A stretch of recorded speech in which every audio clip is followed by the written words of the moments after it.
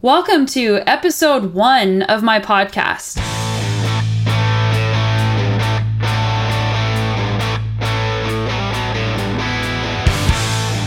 Here is a snippet from today's guest.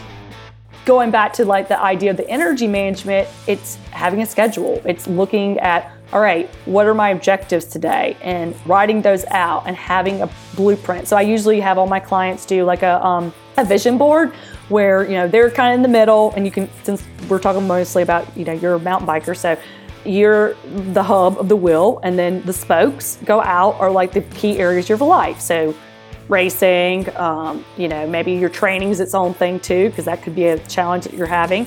Life balance might be one, relationships might be one. If you have another job. I'm really excited to bring to you this week's special guest, Dr. Kristin Keim.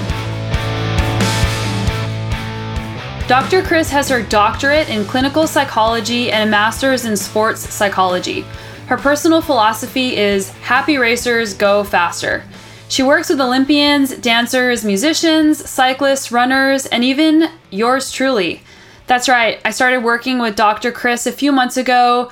I figured there's always room for improvement and to have an objective person to talk about all the things going on, not only as an athlete, but in my personal life so that I can be the best version of myself and equipped to deal with anything that comes my way. Dr. Kris is also an athlete herself. She previously was a ballerina and also a competitive cyclist. As achievers, there's so much more than just the physical side of our experiences, and Dr. Kris definitely has a lot of those experiences. Our emotions and self-talk drastically affect not only our sport, but how we perceive and move through our daily lives. Dr. Kris has built her practice, Keim Performance Consulting, to help her clients work on emotions such as anxiety, fear, self-doubt, lack of motivation, to cultivate their brightest and most successful versions of themselves. And I know that we've all experienced these feelings, and it's not shrinking away from them, but accepting them and understanding that these feelings are okay and how to manage them. In this episode, we cover what a therapist actually does, perfectionism, a healthy way to approach body image and body weight, which is always a challenge for athletes and people alike, but definitely for athletes, self-worth and where to get your self-worth from, the power of meditation, and how to deal and process negative thoughts. I'm super excited to bring to you long-form audio content, aside from all the other fun ways I've been delivering content to you guys in the past. But today's topic is going to be about the power of your mind. For me, there's been a lot of different challenges I've taken on in my life. I've gotten my master's degree in electrical engineering. I've traveled around the world taking on the hardest mountain bike races and put myself in really challenging situations. I've quit jobs that I've had and started businesses. And there's a lot of emotional and mental energy that's expended whenever you're challenging yourself. And a lot of times we're so focused as athletes on getting stronger physically, but getting stronger mentally actually gives you a major edge. And as an endurance athlete, the mental aspect starts becoming even more important than the physical aspect the longer the things get. And even with shorter course events, the pressure and the stress of that, and also of just being a business professional, having meetings, having difficult conversations, being able to stay positive in your mind and having the tools to overcome things when they happen to you, when things don't go your way. How do you react to it? And what choices are you going to make? And mental strength is a muscle, just like physical strength, and it's something that needs to be worked at. We can actually rewire our brains in order to think in a positive feedback loop instead of a negative feedback loop through gratitude practices and through changing the lens by how you view the world. It's with great excitement that I bring to you Dr. Kristin Keim. Today we have Dr. Kristin Keim, a clinical sports psychologist, on the podcast. She has her master's degree in sports psychology and her doctorate in clinical psychology. So welcome, Dr. Kris. Hi, thanks for having me. We're so happy to have you as a guest on this podcast. and you work with so many amazing athletes. Can't wait to pick your brain and see how our listeners can benefit in both sport and in their daily life. So what made you want to work with athletes? That's a good question. I think the main thing was when I was a competitive cyclist focusing more on the road, but before that, I was actually danced at the professional level in mainly ballet, but modern. And then I grew up playing, pretty high level competitive tennis and soccer. So I've always been kind of an athlete or performer at a pretty high level. And just like the athletes I worked with, I definitely went through lots of challenges mentally, physically, and just was always intrigued with that piece. I was lucky to have mentors and teachers and coaches who also kind of understand the central nervous system and that connection of the mind and body. And so when I was actually racing on my last team, I started to kind of understand like some of the more like depression and some anxiety and more clinical and other challenges that a lot of athletes do have and struggle with. And it started fascinating me. So just doing my own research around it, I found out that there was this job, called a sports psychology consultant. And that was kind of what led me down the path of deciding to go and do this work. When I started my program at John F. Kennedy University out in the Bay Area, was just focusing at first on my master's in sports psychology, where you learn more about, the philosophical aspects and the philosophies around motivation and confidence and, a lot of these more of the mental strategies and tools and mental training that a consultant would do.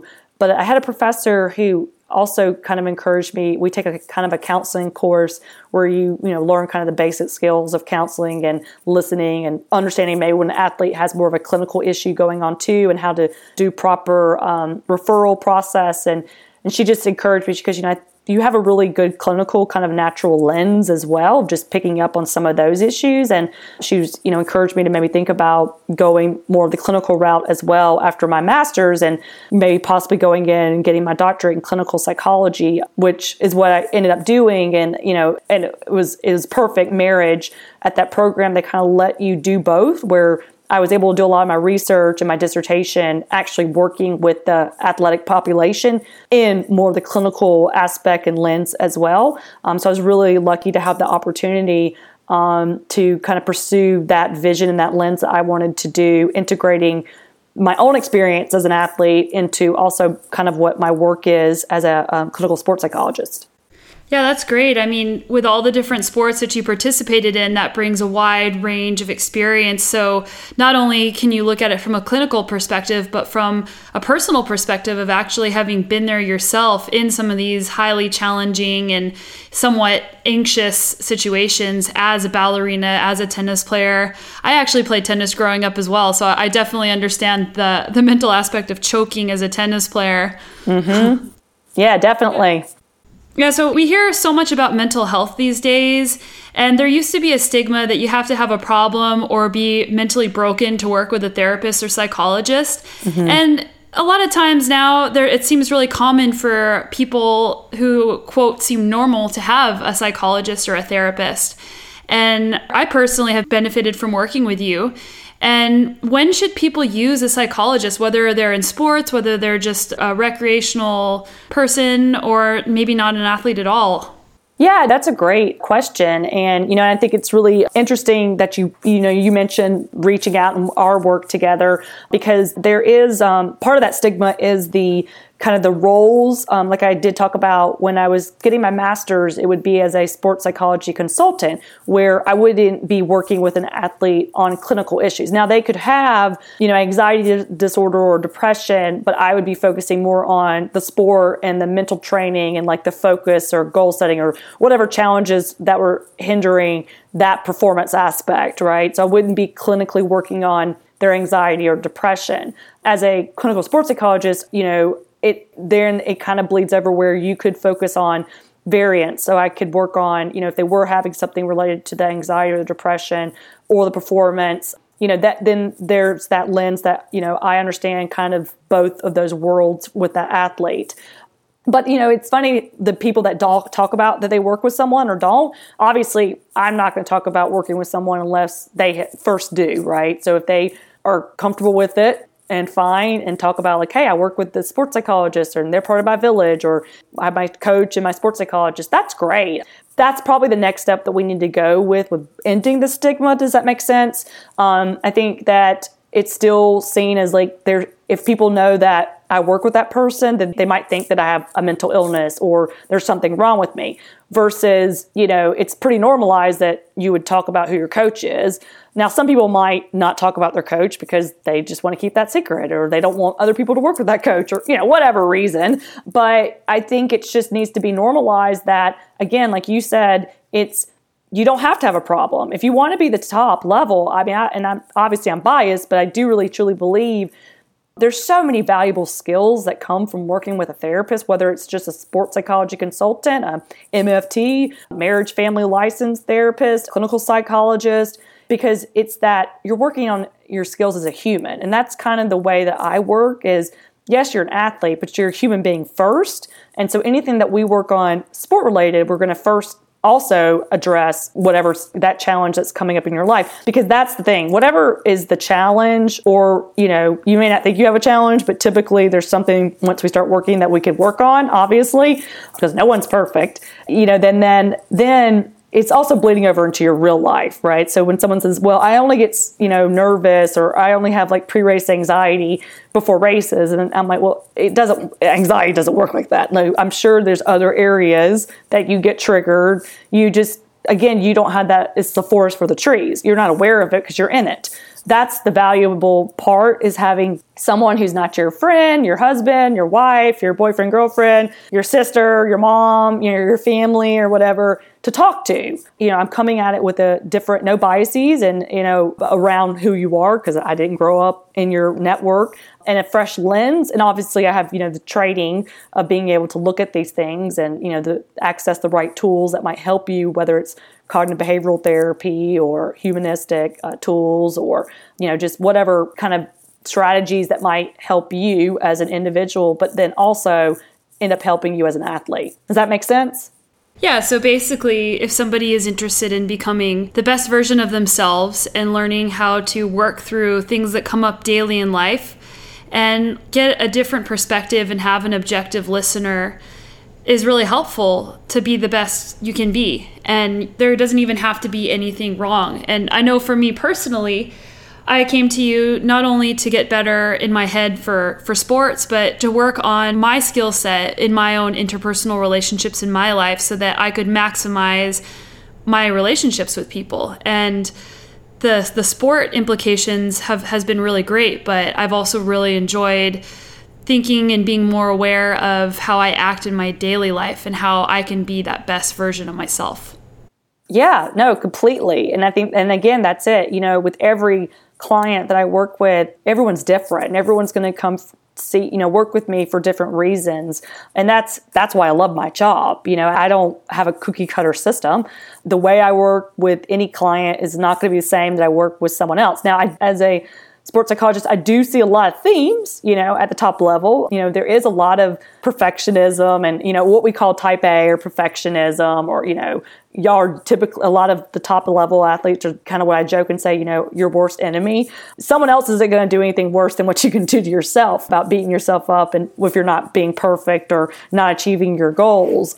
That's hard, especially, as you progress in your career and your life and development as a person, years of that can take its toll. And so again, like you said so eloquently, it's just learning the proper tools to work on that, healthier coping mechanisms, basically.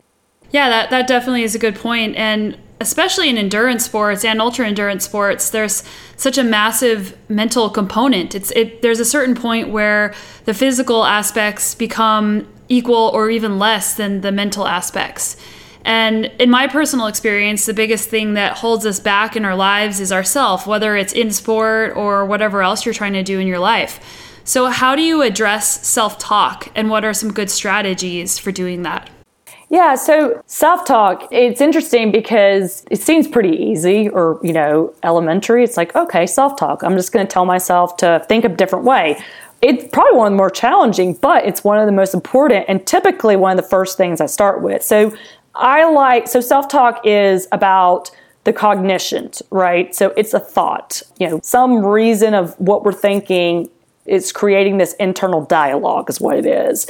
Now, if we're trying to be aware of our internal dialogue and our self-talk, and it's usually negative or unrealistic or not helpful, then often we call what the school thought is called positive self-talk.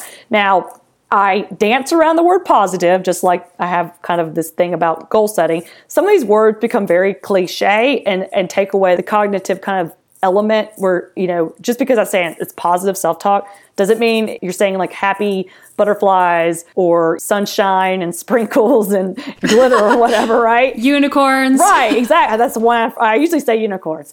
I like to almost say more of just like helpful self-talk or mindful self-talk or realistic. That's kind of what you're going for. It's easy to just say positive because obviously that's the opposite of negative. And, negative self-talk is the same thing. And sometimes people don't even realize their self-talk is negative, right? And so that's usually how I start is just, I'll sometimes have athletes and clients do a log, right? So I'll hear it in our conversation. But then the next piece is like, okay, so you're meeting with me for this like once a week or something. I'd like you to log when you start to have whatever I picked up on these self-defeating thoughts. We also, in clinical terms, call them cognitive distortions, right? So it's overgeneralizing. It's, these things which I really encourage if people are listening to look some of those up. There's Google. Cognitive distortions is like a really good way because we do it. You'll read down the list and we'll be like, oh, I do that. Oh, I do that. Oh, I did. But typically as a human, we tend to do not all of them all the time, but like there's some that are typically kind of like our go-tos, right? That we fall back into when we're stressed or have anxiety or have self-doubt, right? But it's good. It's educational. It's good to like know this. Again, this is another reason I think everyone should go to a therapist at least once, right? Like there's always things to work on and not seeing that as a bad thing, but seeing that as empowering. Like I just want to be a better version of myself and asking for help takes more courage and strength, but that's what it takes. But you nailed it with self-talk because that's typically what really is the root of a lot of issues is your own internal dialogue. Yeah. So once you get into that funk and that negative spiral of self-talk, like you start saying things like, I suck, or a number of things enter in whatever your own negative self-talk is. So once you start saying those things to yourself, how do you pull yourself out of it? Yeah, so like I was talking about with the log, so we start with awareness and we'll do a log and we'll just, it doesn't have to be overcomplicated. I usually give them like a structured little log. I mean, you can even go on Google and find some easy self-talk logs. There's tons on the internet. And just kind of track it, get your journal and just kind of track when you're having more of the negative thoughts and then figure out the trigger. So that's another big piece. You have the thought, but what caused it? It didn't just pop in your head, right? So for example, you are being, hesitant on a descent or something, right? And you just get mad at yourself like, why am I can't do this descent. I don't know what's going on, and then you just get really into a negative headspace for the rest of the race. And that in the race, you meet me or something and you're like, hey, I don't know, I was just like in a bad headspace. And so we'll break it down and you might say, hey, I really had some negative thoughts on that descent and say, okay, so that was the trigger, right? So that was the part of the course of the race where it kind of like triggered that downward spiral of negative thinking. So then we'll go back to that, right? So then we'll say, okay, well, that was the trigger, or your partner says something that just kind of like irritated you, right? You had the negative thought or the negative association to it. That was the trigger. So again, it's that starting with the fundamentals of the thought and the trigger, and then how do we reframe? And that's the piece you're talking about where, all right, how do we get out of that? That's where I like to really bring in the meditation, the mindfulness, because again, you've got to be really present to catch yourself. Because again, it's not going to fix itself overnight. It takes work. It is like training a muscle. You have to be aware of the triggers, the thoughts that are negative, and then how do you reframe them? And so then, like homework, you write those out. And then you say, okay, now I'm going to look at these. And so I usually have people just do the thoughts and the triggers for like a week. And then we will work on, okay, how's a better way to reframe it? And then their next homework will be they have to do that on their own. But it's actually helpful for me to maybe help them in that next phase, right? So thinking about, all right, what's a healthy, productive, realistic way to reframe it? Again, doesn't have to be like unicorns and, you're not going to say like, oh, I love descending and I'm awesome at it. Well, I mean, that's not really going to help you descending, right? It's like, no, I'm going to focus on, XYZ on the descent. I'm going to look out, or I'm going to take a deep breath, or, like what's another thing that you could be focusing on to negate that negative thought and that trigger. Does that make sense? Yeah. Like for me personally, whenever I'm racing or I'm doing something that's difficult and I have self-doubt or negative things that come up, the meditation you've mentioned, which we'll talk about in a second, has helped me stop in my tracks and not attach a story to it. Yep. So realizing it's okay for me to have a negative thought. It's not bad to have a negative thought. It's just, I don't have to react to my negative thought.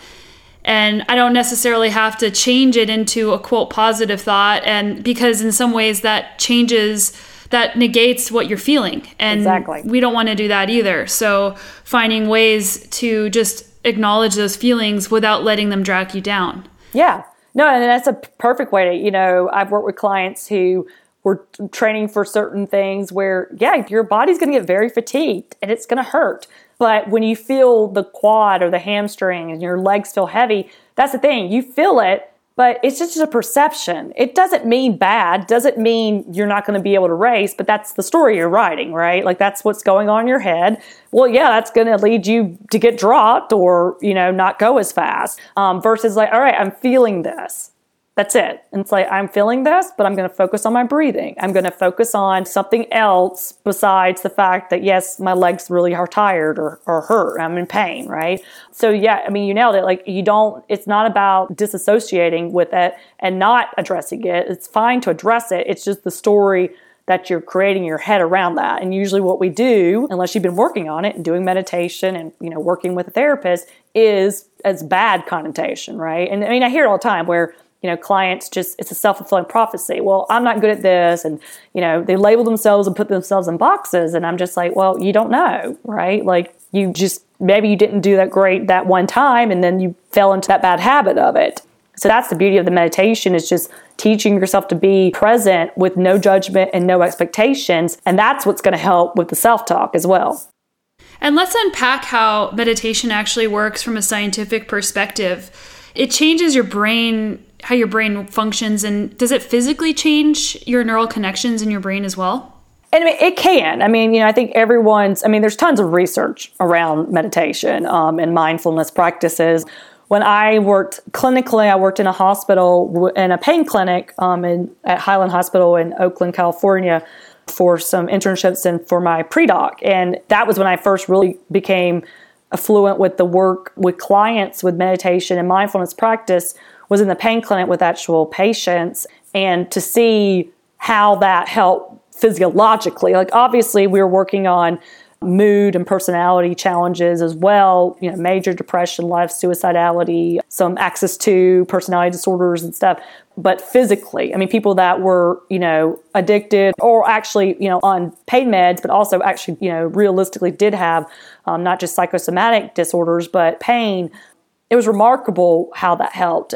But, just like anything with the brain, just like we do with the repetition and all the miles and the training with the cardiovascular input and what you're doing physically, you've got to train the meditation, right? And so I think that's the challenging part, is there's not like we've done like 12-week programs, or, you can do 10 weeks, or that's still the piece from a neurological standpoint. We don't have like definitive pieces, but that kind of, I feel like, takes away from the beauty of meditation and mindfulness is you don't need to have 12 weeks to feel like it's going to work, right? So I think it's just being present of the journey of self-awareness and just trusting that you're doing something good for your body and your mind. That's where the benefits come from, that self-fulfilling prophecy in a healthy manner. And so I encourage it for everyone. You don't need to be having a challenge. It's just be like, okay, I want to exercise and I want to get vitamin D and, I want to eat healthy and I want to sleep well. And that's going to make me, be the best version. It is. Meditation is going to just be another part of that. That's the lens that I would love to see us go forward with. So going back to the neurological component, yes, it definitely changes brain waves and it definitely changes, mood disorders. We've been able to see improvements in anxiety and depression, but also physiologically helping, cancer patients and, people with chronic illnesses. I actually do have a chronic illness, and the meditation definitely keeps, my symptoms at bay and helps me when I'm in remission. So and I've been doing meditation for over 10 years on my own my own daily practice. So it definitely needs to be something that's just not like a fix. It's a lifestyle. Yeah. And I think one of the challenges of meditation is the perception of meditation. And I know that there's lots of information out there about it, and I've written my own posts about it. And you don't have to be sitting on this like special cushion in this enlightened state. I mean, you can just sit at your kitchen table and put your hands on your legs and close your eyes. And I also think that because a lot of us have all or none thinking, especially as athletes, we think, well, like, I don't think I can do it every day. And because they don't think they can do it every day, people won't even get started. So will you see benefits of meditation if you just do it like once a week and eventually start building more into your daily habits? I actually think you need to start on daily. Does that make sense? So I do feel like with anything with the mental training, like if I was going to work on, some self-talk or any tools, just like when I start with a new client, I really think it's good to kind of get some sessions in, weekly at first, just to get that momentum, because it is something, obviously, even, something is better than nothing, right? But I'll be very, honest. I think it would be better and more advantageous if someone was to, it's 10 minutes is what I tell people. It's like, all right, we have a bigger issue if you can't do 10 minutes of, listening to like Headspace or something, right? Because actually that's good diagnostics information, right? Like if you're really having a hard time, just, again, like you said, you don't need to be Zen Buddha style when you're doing it. You can just like be wherever you're comfortable for 10 minutes. That's it. And listen to it. And then, if it's challenging, more reason you need to do it, right? But I do feel like you need to do it more consecutively at first and just get used to it. And don't give up. If it's challenging, then that's the more reason to keep doing it, right? So, because it's teaching you something about yourself. Like, wow, I've got a lot going on in my brain if I can't just be okay enough to give myself that self-care for 10 minutes in the day, right? Yeah, and being okay with the fact that you have lots of thoughts coming into your brain and not judging. The goal isn't to get rid of the thoughts. The goal is to just recognize the thoughts when they're there. Yeah. I always think it's funny when people are like, I'm failing at Headspace or I'm failing at meditation. I'm like, it goes against exactly what we're trying to do, right? But I love it because it's a great educational entry where I'm just like, yep, that you've got all kinds of judgment and expectation. So stay with it, focus. What is causing that? That's that perfectionism, right? That's that going back to that self-talk. And just, it's a journey. And I tell people, it's like it might be challenging. But remember when you first started training or racing, that was really hard, right? But eventually people start to really see how it works. And then that's it. Like if you just give it enough time and you have patience with no judgment on yourself around it, then it's remarkable what it can be. And, and then once you get good at it, if life gets busy or race schedule gets busy, do you need to be doing it every day? I would recommend it, but, things happen. You raced all day. Like that might be the top priority, but you don't have to do a Headspace. It's like you could just be meditating by stretching, right? Just be in a space in your head where there's no judgment, no expectation. You're not thinking about the past, what coulda, shoulda, wouldas. You're not thinking about the future. You're just there. You're just feeling your muscles. You're just focusing on your breathing. You could be listening to music. You can kind of go zen. I actually feel like a lot of times I don't race anymore, but my riding my bike is. And I like to ride with people, but a lot of times I like to ride solo because I just want to get out on my local greenway here. And sometimes I'm surprised I don't like ride my bike off into the river, right? Because I'm just like so zoned out, right? I'm just feeling the muscles and just, that rotation is so beautiful of the pedal, right? So for me, that is a meditation. And that's why I don't ever want to compete again because I don't want to tarnish that piece. And so for athletes that's their job, you can't really have both. Like that can't really be your meditation. Now, if you wanted to go running on the side or do yoga or, go for a hike or just, sit quietly or color, right? Coloring is a great thing, or do art. That's another beautiful thing that can be kind of a meditative experience too. Yeah, that's great. Well, I'm going to change gears here a little bit and talk about something a bit different. So people think that other people that exercise, especially people who ride their bike or run or do triathletes for many hours at a time, that can just eat whatever they want and never gain weight. And I actually thought that when I first started cycling and I was eating like all these cookies, and I ended up gaining all this weight my first year as a cyclist. And the reality is that a lot of us, especially at the elite level, but also at the recreational level, are very focused on our diet and always trying to find ways to either get a performance benefit or to lose weight so we can go faster uphill. And it seems that in endurance sports, there's a lot of focus on body weight and body image. And that kind of breeds anxiety around food and how we view food and how we view our bodies, to the point of having eating disorders. And it's really common for top level racers in all different disciplines of endurance sports, and even in other sports, like I know in dance especially, eating disorders are really a commonality. So how should we view our food and our body as athletes? Yeah, that's a great topic. I actually just finished up an article on that where, and I gave a talk locally on it too, but it's a delicate topic. It kind of goes along with the whole stigma, around, I work a lot specifically with depression and things like that with athletes, and, the mindfulness, and the eating disorders is another really clinical issue that it's like it's there, but we've normalized it. But it's also delicate as in, if a client, so if an athlete just went to a clinical psychologist, didn't understand the sport context, they might actually think they had more of an eating disorder, but they don't, because their activities of daily living, like, they're fine, but they do have to do some pretty drastic changes to their diet because, they're trying to meet a certain power weight ratio.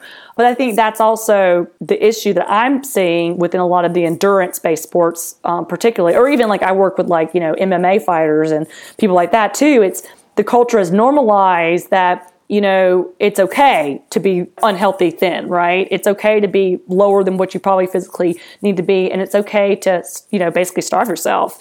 Or worse, when people clearly have an eating disorder or struggling, because just like depression at the clinical level, once you've been diagnosed clinically with it, there's not a cure. It's not like it goes away. No, it's something you're going to have to be working on and monitoring for the rest of your life. And I think that's a misconception, is that what led to just, me trying to be thin, it spiraled out of control to a clinical eating disorder. Well, once I'm doing better, I'm just going to jump back into racing and everything's going to be fine. That's doing disservice to the athlete, because that's a highly toxic environment to try to stay healthy. And so, I usually recommend years of separation, once you've had a clinical issue before you get back into competitive racing, because I just feel like that's just perpetuating the struggle and the prevention of it happening again. And so that's more of the clinical kind of side of it. But again, it starts with what you talked about, right? It starts with unrealistic expectations, whether it's, like you said, that you just felt like, well, I could eat whatever I wanted to, right? And I'd be okay. And then all of a sudden you're like, whoa, I'm actually gaining weight. But then that's what happens, is that person starts to say, okay, you start to think about your body in a different way. Because before the racing, it was just like, well, I ate to be healthy, or just ate and I had high metabolism or whatever. But then you start to realize how that impacts your performance. That's actually where it starts to get kind of fuzzy, right? A little gray area. Because then the food is not just as a fuel or an activity that you do for pleasure or with your family or friends or whatever. It is impacting your performance. And it is. But that's what leads to more of the disordered eating patterns or obsessions with body, with food. And then the next step is the body image equating of, if I'm eating this, or not eating this much, then I'm going to get thinner or I'm going to get leaner. And this is what my body's going to look like. And my body needs to look like this to do well. That's the issue, is when we start to think that I have to be at a certain weight and I have to look a certain way, and that's the only way I'm going to perform. Yeah, or people will love me more if I look a certain way, or people will think more highly of me if I look a certain way. Oh, I feel more like an athlete. Oh, I hear that all the time. Like, I don't feel like an athlete unless I look this way or weigh this weight. People won't think I'm an athlete if I don't look this way. Like, if I don't look like this other athlete, then they're not going to think I'm an athlete. Versus, you probably are a stronger athlete, right? But it is a challenge and it is a problem, but this culture has perpetuated that. Like, that, where does it start? Or how do we end that, right? Where we need to celebrate all body types and get away from, oh, they're a climber or they're a sprinter or they're, these putting people in these toxic boxes basically and limiting themselves. I mean, obviously there's going to be things like you're probably not going to be a Tour de France climber, but don't negate that you don't want to keep working on your climbing in a healthy way, right? In a meeting, learning with your coach, working with your sports psychologist, working with your physiologist and, nutritionist or whatever, and doing it in a healthy manner where you've got the proper resources and you're not just reading stuff off the internet or taking really bad advice. Yeah, I mean, and even as people who aren't athletes, just in general, when you look at teenage girls or not even teenage girls, just anybody, everybody has some level of insecurity about their body image and focusing on, I wish my body would look this way, or I wish I could do this, or having guilty feelings around eating food, which actually ends up messing up your willpower. Having more guilt weakens your willpower. So what are some tools that people out there who, because all of us have some shade of a body image problem, I'm guessing. What are some tools to look at your body and to love your body for what it is? Yeah, and that really comes down to the individual, right? So again, we're going to go back to that underlying trigger or that underlying issue. Like you said, it usually is, the body image is twofold. So there's the athletic piece, performance-based piece, but it's also the confidence piece, the imposter syndrome, not thinking that you're like XYZ or worrying about what others' perceptions are. So again, it's developing a healthy relationship with your body and seeing all its strengths and seeing it as a tool, not just as an athlete, but as a human. Like, you're healthy and you're moving. That actually happened to me the other day, and I wrote a piece on it, and where obviously I'm a cyclist and I have really bad cycling tan lines that are going to be tattoos forever, right? But I love running, and like, not many people know that I'm a runner. But I feel so like an imposter when I run because, I'm not built like a professional runner. I mean, I guess if I started running more and I lost a lot of muscle on my legs, I probably would be. But I've just built up, a lot of leg muscle with my cycling and dancing and stuff. But that's how I always think. And here I am, a doctor. I mean, I'm a sports psychologist, and I still catch myself thinking that's so silly that I feel uncomfortable running with people that are more runners and have that identity because I that's not my sport, right? That's not where I feel confident. I don't know. Like, there's a lot of unknowns. But then I was out running on the trails and I was just like, no, I'm just happy I'm able to run, right? Like, I just have the ability to even just go run in the woods. And what a beautiful thing. And so I had to have that own self-talk, reframing with myself. And so that's usually what I would start with someone, is just looking at your body as this beautiful vessel for all these things that you get to do, right? You get to hug people, you get to touch your baby or your partner, right? And it's not objectifying our bodies to ourselves. So society objectifies things, but we do that too, where we just see this as this negative object versus like, look at my heart's beating. Again, going back to that meditation and just honoring the breath and honoring that you have this, you're alive and that you're healthy and that you're moving. And even when I have clients that are injured, it's like, don't be mad about the injury, but be like, all right, I'm going to think positive, helpful things that's going to improve the injury, right? To help that, get that blood stimulation to that. So it's the same thing. It's having a different story and dialogue around association with your body, along with figuring out where other triggers, right? So is it a confidence issue? Is it unrealistic expectations? Is it, judging yourself or comparing yourself to others, right? So those would be other things that we might address and figure out, what would be the best advantageous way to work on those things. Yeah, something that's been really helpful for me is I caught myself every time I look in the mirror, I immediately look at the things I don't like. That's the very first place my eyes go, and I was able to catch myself doing that. So now when I look in the mirror, if I do that, and I do almost every single time, I make myself stop. And then I make myself take a deep breath, and then sometimes out loud I do it, but I still feel a little bit uncomfortable even saying it out loud. Yeah.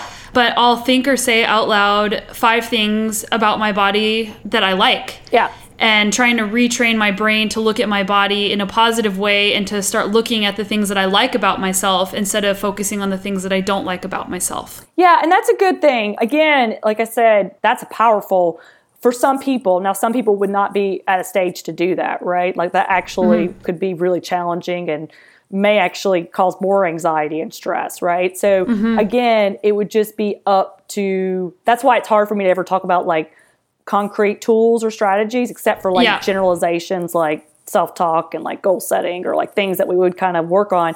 Because like I said, if it's just a body image and it's not like a clinical level, like that would probably be more appropriate, like exactly what you're doing. But if someone has an eating disorder or has something more clinical, that would probably be something that, you know, they would need to talk and address with their therapist before they tried any other tools. The main thing would be reaching out for help, right? So if you just start to feel like you're eating, you know, you're feeling kind of like the way you view yourself and your eating habits and your body image seem to be preoccupying most of your life, and that you're isolating yourself or just feeling a sense of out of control around it, and just monitoring things too much, weighing yourself, you know, friends or family will start to maybe, you know, also pick up on it. I just really encourage people to reach out for help. You know, just contact someone, talk about it. You know, you don't have to first off talk to a therapist. I mean, that would be great, but you know, go to the National Association of Eating Disorders. There's crisis lines, there's call lines you can do. There's actually great information on those websites around eating disorders that also touch about body image. But just talk to someone about it. Don't isolate yourself and don't feel like there's something wrong with you, because there isn't. It's something misfired in your brain, and you can work on it. Just like it just kind of came up, you can also work on it to, you know, ease the symptoms or to get more management and control over it as well. Awesome. Yeah, I'll include the article that you mentioned that you wrote, as well as some of these resources in the show notes whenever this podcast is out there for everybody. Great. So let's talk about commitment. So when you're training for a big event, it requires a lot of commitment. I've heard about, you know, the Ironman widows, or in cycling, people that never see their partner or their family, which a lot of people wake up early to train. They work a long day at work, and then they're trying to balance having a family. And I'm a professional athlete, but my husband also trains in races, and he's in that wheelhouse. He wakes up early and he gets on his bike, and then he works all day, and he comes home a bit later because he went into work a bit later, and he's always trying to find more balance. And it's hard to make time for anything else in your daily life when you're so focused on training and then working and then having family time. So, and it requires the support and commitment of these people's families as well, because they might have to make other sacrifices, like maybe they're doing more work around the house, or they're having to pick up the slack because they're supporting their family member to train for a goal or a different event. Or maybe it's even just somebody has to work long hours at work for a long time. Maybe they're a lawyer or whatever. So how do you avoid feelings of burnout when you're working really hard towards a goal? That's great. Actually, the first thing I would even say is that communication with your partner. You know, I do work with a lot of athletes that, you know, their partners are also professional athletes, or, you know, still have jobs and still compete, right? Communication is a big piece of that, you know, and just being open and honest with each other around kind of your goals and aspirations, and working on that actually will help with what you're talking about too, is that balance, right? And so this goes for if you're a single athlete and you don't have a partner, but it sometimes can have its own different challenges when you're in a relationship with someone who also has those, you know, kind of a lot of demands, but then wants to perform at optimal level. I call it energy management.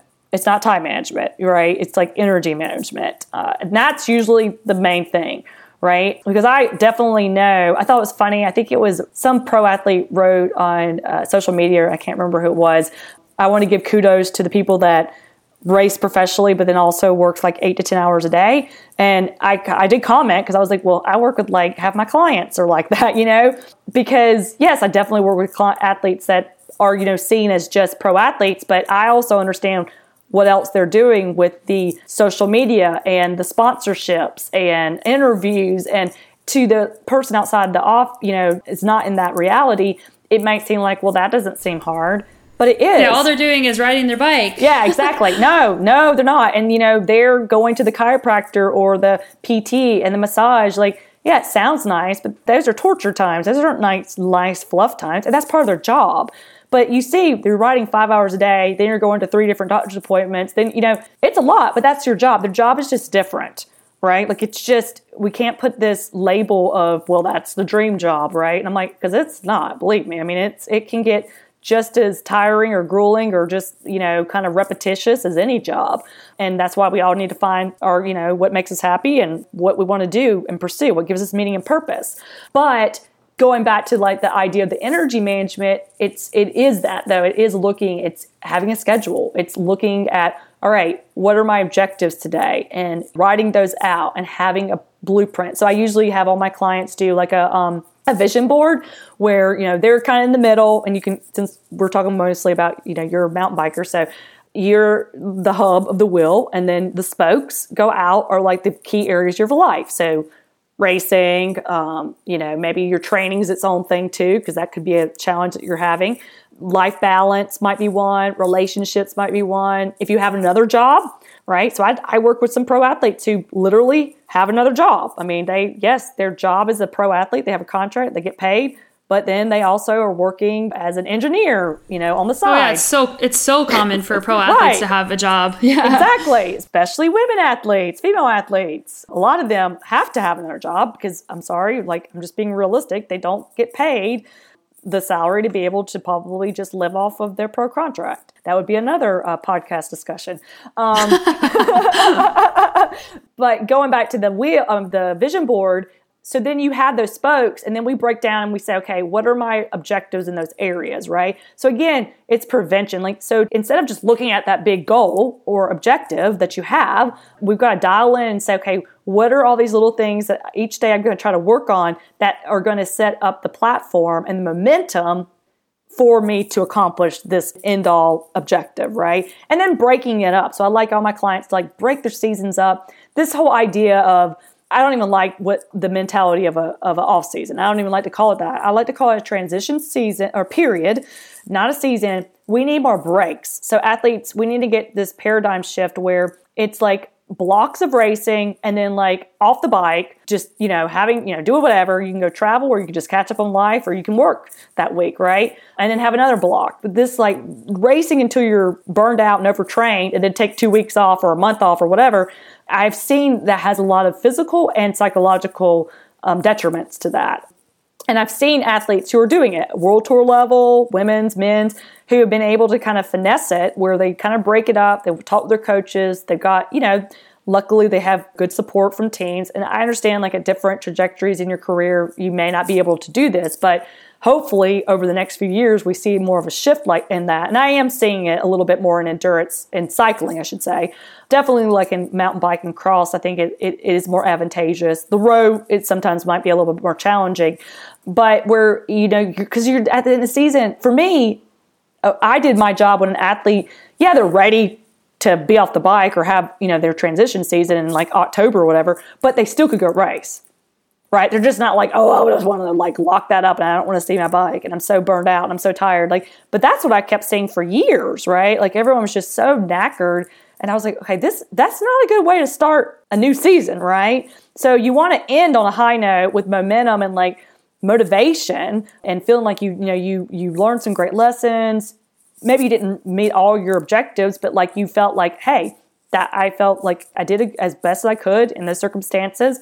We'll debrief about the season, and then you just kind of like focus on some added balance. You can go ride your bike if you want to, like no strategic training and stuff, but like just go do whatever you want. Just like in another job, you'd have vacation and go do whatever you want, right? So I think that's kind of what I encourage. And so like for, athletes like yourself, where you kind of do get to choose your season, I would highly encourage that, just kind of break it up, energy management, because you just can't slug it like 3 or 4 months straight. With all the travel and all that, it catches up. And again, prevention. It's like the writing on the wall. Is that realistic? How are you going to be physically and mentally? Because we know the more fit you get, the more susceptible you are to illness. If you're stressed, your central nervous system's overtaxed, more susceptible to illness. So again, I'm just trying to keep you physically and psychologically healthy, your mental welfare. And those are kind of some of the strategies that will lead to you being able to achieve your objectives. Yeah, so maybe for those who are maybe the non-pro athletes, but the people who are just working really hard, maybe it's if they start getting to that point where they feel like this is just too much and they start resenting their training and resenting everything they're doing, it's okay to take a couple days off. It's not going to set you back. It's actually going to push you ahead if you are feeling burnt out and you can take a break. And less racing. More isn't better. Quality. So, like if you want to get some more races and you feel like, because I do have athletes that, the racing is better. And I agree. I mean, your racing is your best training, but you've got to really understand like, okay, these are training races, which is hard to always, really have that mindset, right? So I usually tell people, I'm like, no, I'd rather you go to Moab or something and get 2 weeks of really hard intensity in and like really feel like an athlete and then go do like 1 or 2 key races versus I'm just going to race like 6 races, right? That I get anxious to saying that, right? So again, it's just picking and choosing and being realistic, and it's quality over quantity. I definitely see improvements in performance by athletes just racing more with the mentality of like fewer objectives. Does that make sense? So having only a few key, honestly, if you want to say like goal races, like ones that you really want to win, like you're really targeting, max 3 a season. Max. 2 to 3. But then, yes, you can have, because on the way up to winning or getting your objective, maybe it's top 5 at some really hard race, you're going to do well because you're checking off all your objectives for that race. Well, eventually leading into that, any other races, you're going to perform well, right? But I think sometimes athletes just go in with no objectives, no goals, and they just want to win. Well, I'm like, well, obviously, we have a bigger issue if you don't want to win, right? Like, that's a given. Even if you know you're in over your head, you still want to do well, but what's that look like, right? So you got to break it down. You got to look at the mental skills, the tactical, the physical, like what are these little things, It still like blows my mind that athletes, even at pro level, still don't practice starts. I'm like, I don't care if you've been racing for 20 years. You should still be training your starts. You should still be training descents. You should still be training cornering, skills. Like that's a big part of mountain biking. It's a big part of road, cross, any of those sports. Yeah, triathlon, it's like your transitions. Oh, gosh, I have triathlons. Oh, yeah. We strategically schedule and rehearse their transitions. Well, and I've had some that don't do that. And I was like, well, there's a red flag right there, right? I was like, well, Dr. Keim's going to make you do that. Like, I was just like, of course, I can't imagine like not training that and then get to a race and not feel very grounded and confident in that, right? So that's kind of the best way. And honestly, that's, even though we talk about it, and I know, you've been doing this and you have been facilitating a lot of these things, it seems pretty like obvious, but I would say 99% of people don't do what we were just talking about. Yeah, and having your skills in check makes it more fun. It makes riding your bike more fun when you can rip faster around a corner on your road bike, or you can just shred a gnarly downhill on your mountain bike without using any energy at all to do it, compared to somebody else who maybe hadn't practiced those skills and really gets all worked up and they have to use all this cortisol just to get down this descent. Mm-hmm. And I think it's scheduling it. So I always tell clients it will settle more cognitively and really have more efficacy and autonomy. That's what we're working on in confidence. So confidence is more about your efficacy and your autonomy and your skills and the efficacy that you did put in this work and being accountable to yourself. I like skills days.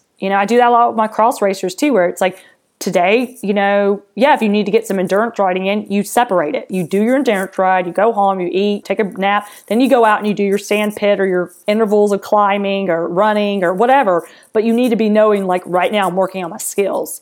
Right. So a great way to build confidence for yourself is to actually do the work and to recognize I've done the work to prepare for this. So there's nothing really to be nervous about because I've done the best I can preparing. I can't control what might happen to me after the gun goes off at the start.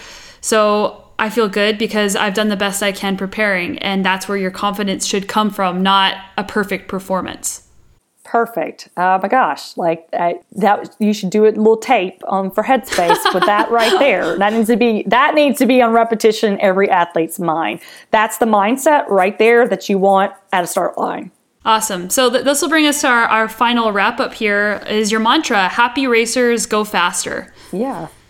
So all these tools that we've discussed should help you be happier in your life because you'll have better body image. You'll be able to, maybe on your own or maybe with a therapist, work on your self-talk and the way that you view your confidence and your self-worth. So how does being a happy racer actually make you go faster? For me, it started with some of my first clients. We kind of would say that, and it was kind of a joke, in a way, where I'd say, when you're happy, your performance would go well. And then they would start, there's some younger athletes, actually, like U23s, and they're like, wow, it really is, wow. Like, they started to see that correlation of like, wow, when I'm in a good headspace, I'm in a good mood, things are going good, my relationship with my girlfriend or boyfriend's good, like all these good things, I'm happy, I'm not stressed, I'm not overthinking, I'm not anxious, I'm not having all these issues. And then when they did have it, then they were having a bad performance. And so, one of my clients, early ones, he's like, yeah, your slogan on your shirt or something should be like, happy racers go faster. And I was like, actually, that's genius. Because I say it. I mean, we were actually would say that like in emails, and I started like putting that on my signature, and I was like, wow, that needs to be it. But it is. And again, it is that simple. And I feel like that's what I would want to end that message is, make sure you get your village. We need to reconnect with the human side of sport. Like, it's challenging.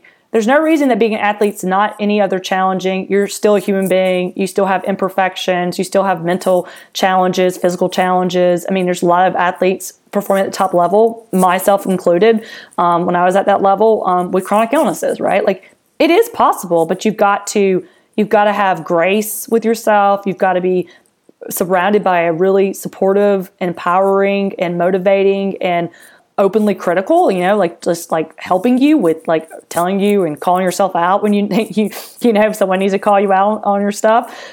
And that environment, that village, that's what's going to make a happy racer and happy athlete. A happy athlete's going to compete better. A happy racer is going to go faster. It is the truth, and it doesn't have to be more complicated with that. And so if you are struggling, or even if you're not, and you just feel like, I want to get a better mental edge or learn more about myself and work more on my performance on that aspect, then either, you can definitely reach out on my website, keimperformanceconsulting.com, or find someone. That's why I tell people, I may not be the best fit for everyone, but I do encourage people to go down this path, because it can really not only make you obviously a happier and better athlete, but a happier and better human being too. That's great. Well, thank you so much for taking the time to come on this podcast and to share all of your wisdom and experience with everybody here. I'm sure everybody appreciates it and is going to use all these great nuggets to get better in their life and as an athlete. So thanks so much. Thanks. Okay, awesome. Thank you.